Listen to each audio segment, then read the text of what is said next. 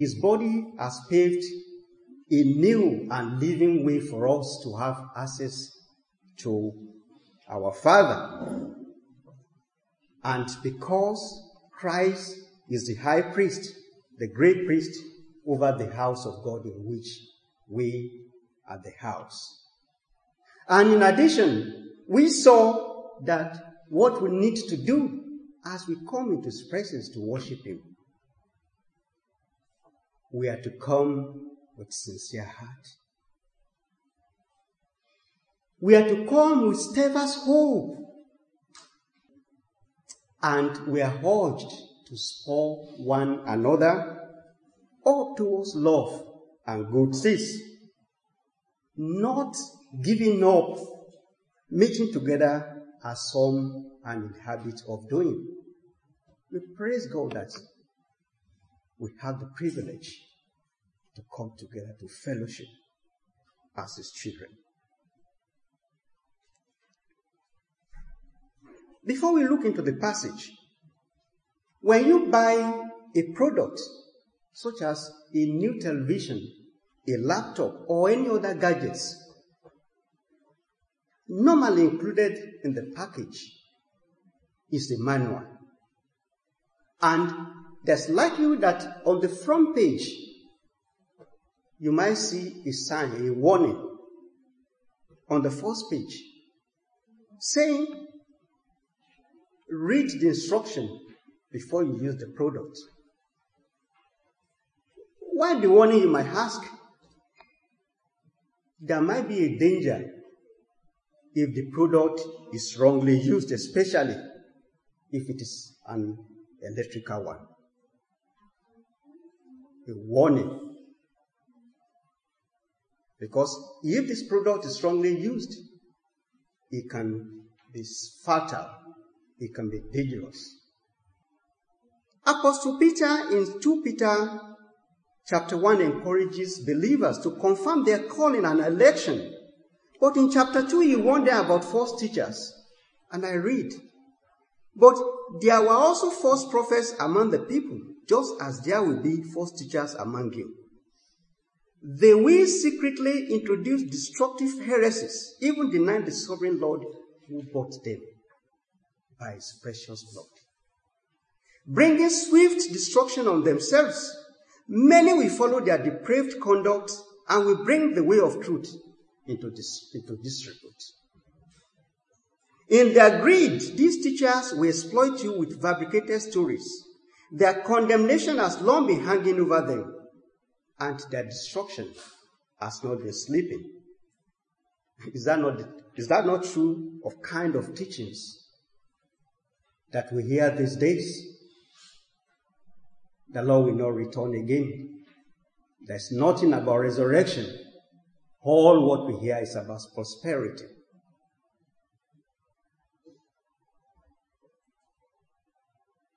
They bend the truth. But we know, because we have in our hands the truth. We have the knowledge of the truth. No wonder the writer of Hebrews in our passage for this morning also warned his readers about this danger by saying, live for Jesus and don't stop. Live for Jesus and don't stop. Live for Jesus and don't stop. Look, brothers and sisters, there is a danger of you falling into sin, having received the knowledge of the truth.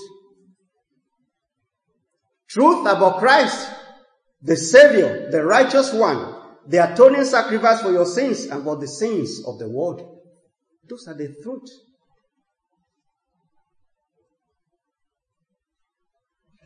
No wonder the writer of the Hebrews warned the believers here. It says, if we deliberately, verse 26, if we deliberately keep on sinning after we have received the knowledge of the truth, no sacrifice for sin is left. Christ has died once for our sins and is not going to die again. So what is the danger here? If we deliberately keep on sinning after we have received the knowledge, no sacrifice for sins left, but only a fearful expectation of judgment and of raging fire that will consume the enemies of God. The sin the writer is talking about here is deliberate, intentional, or sin knowingly committed, such as verse 28. He said, anyone who rejected the law of Moses died without mercy on the testimony of 2 or 3 witnesses. How much more, verse 29, how much more severely do you think someone deserves to be punished who has trampled the Son of God underfoot, who has treated as an unholy thing the blood of the covenant that sanctified them, blood that sets sinners apart, and who has insulted the Spirit of grace? Trampling the Son of God underfoot. For instance, if I receive a letter, probably from, you have owed so amount of money, and I want to just belittle what the letter that I've just received. What do I do? Put it on the floor. I treat the letter with contempt, with detest. I don't like what this letter that has been sent to me. So we do this. We trampled on something that we detest, something that we don't like, something we want to reject entirely. Is that not what the believers here are being warned about? Treating as an unholy thing the blood of the covenants that sanctify them. Blood of covenants that replaces the blood of bulls and goats. The blood that sets believers free from sin. But with a wave of hand, they treat it very unholy, a holy blood. Or insulting the Spirit of grace. Do we deserve to be forgiven? No. It is not what we have done, but what He has done out of His love.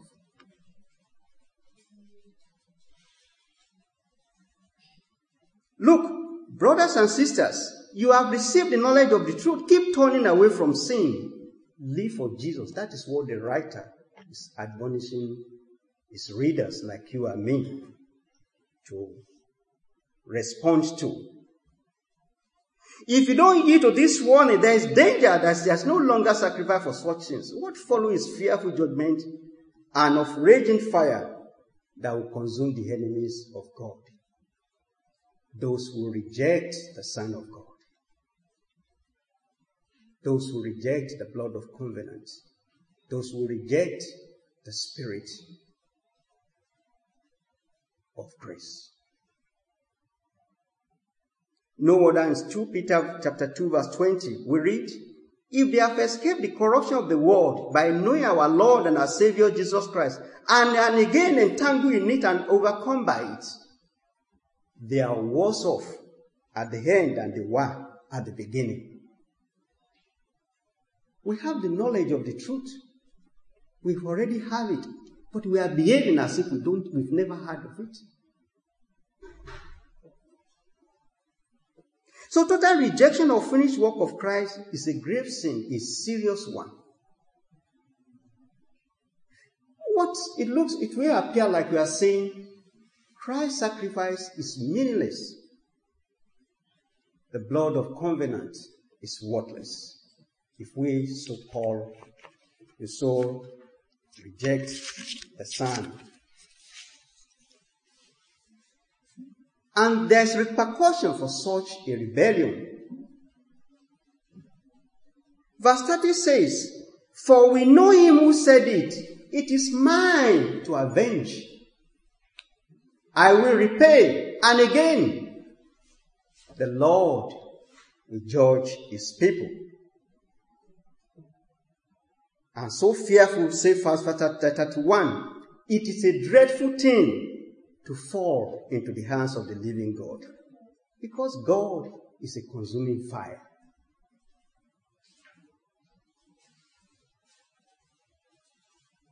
God is right and just. In a bid to encourage his reader to live for Christ and not to stop, the writer recalls the reader's memory.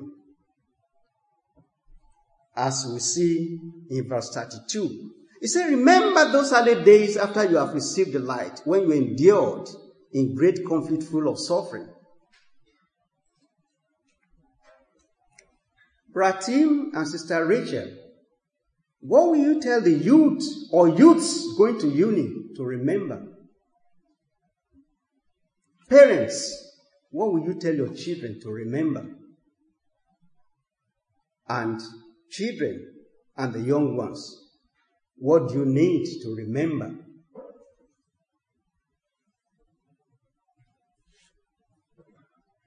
Verse 32 says, remember those early days after you had received the light, when you endured in a great conflict full of suffering.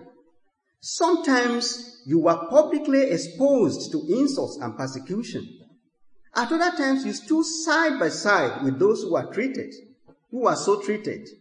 You suffered along with those in prison and joyfully accepted the confiscation of your property, because you knew that you yourself had better and lasting possessions. So do not throw away your confidence. It will be richly rewarded. You need to persevere so that when you have done the will of God, you will receive what he has promised. You and I might have not directly experienced suffering, insults being raised on us. We have not experienced beating and persecution. We have not had our property confiscated because of our faith. But through the works of Open Doors, Release International, Prison Ministry, and other ministries, we have been able to read about Christians, believers being persecuted. We can talk of North Korea. We can talk about India. We can talk about Syria. What is happening in the northern Nigeria and other parts of the world where Christians are persecuted daily. Some in prison, some killed, some having their possession burnt or taken away. Churches being burnt down. Here, the believers are reminded of their first love for Christ, and he encouraged them to live their lives for him, as there is great reward. On the heights there are various resources that will help us to know what is going on around us. We praise God for the freedom that we have here to be able to worship. It's not possible for some to be able to gather as we are doing. So I will implore us to take some of the leaflets there, which will help us to be able to pray for such believers to be steadfast and hopeful in Christ as they serve him.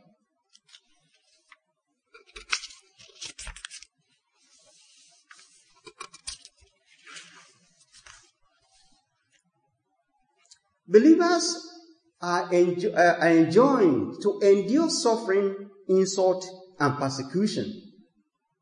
They are encouraged not to throw away their confidence, as it will be richly rewarded.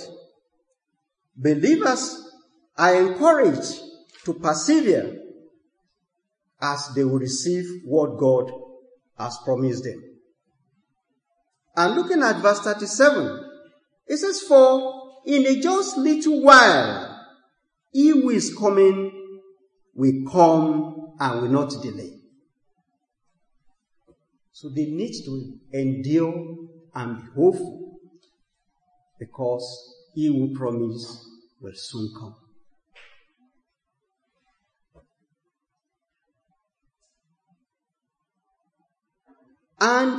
But my righteous one will live by faith, and I take no pleasure in the one who strings back. The righteous one will live by faith. So keep the faith. Keep it. Keep the light of faith. Keep it burning. The suffering, the persecutions can make people to turn away from Christ. But here we are encouraged that we have endured for Christ before. You say, remember, recall how you suffered and how you endured for Christ. Don't give up.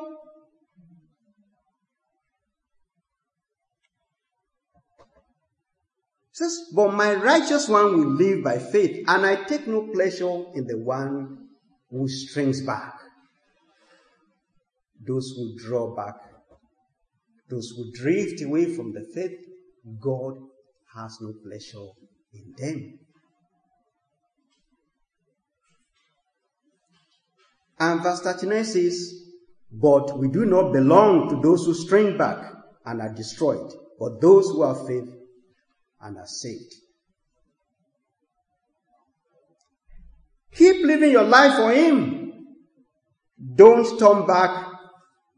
Look, you have suffered for Him before. Keep up the faith, as the righteous one will live by faith. Look at the big picture. Not what you are experiencing at the moment, but the eternal glory awaiting you. And Christ will return and will make all things right. Children and young people, you are not too young to live for Christ and be different among your peers.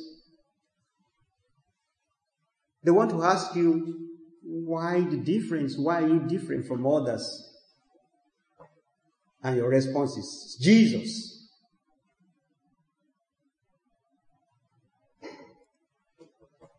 Live for Jesus and don't stop. Keep turning away from sin. Endure suffering, persecution. Persevere in your faith. Support those who are suffering and those in prison. Some are in the prisons not because of the fault of their own, but for one reason or the other. They are there even if they have committed sin. And they are there because of that. They have committed an offense and they are there because of that. We are to take the gospel to them. If we cannot go personally, there are ministries, daylight ministries, that prays for them, that visits them. So we can stand in the gap for them as if we are suffering along them. Whatever ways that we can support them, we are to do that. We are to always remember our first love, as there's a great reward for doing God's will. And looking at the whole chapter, we are encouraged to keep up the faith, the hope that we have in Him, and the love for Him, and the love for one another.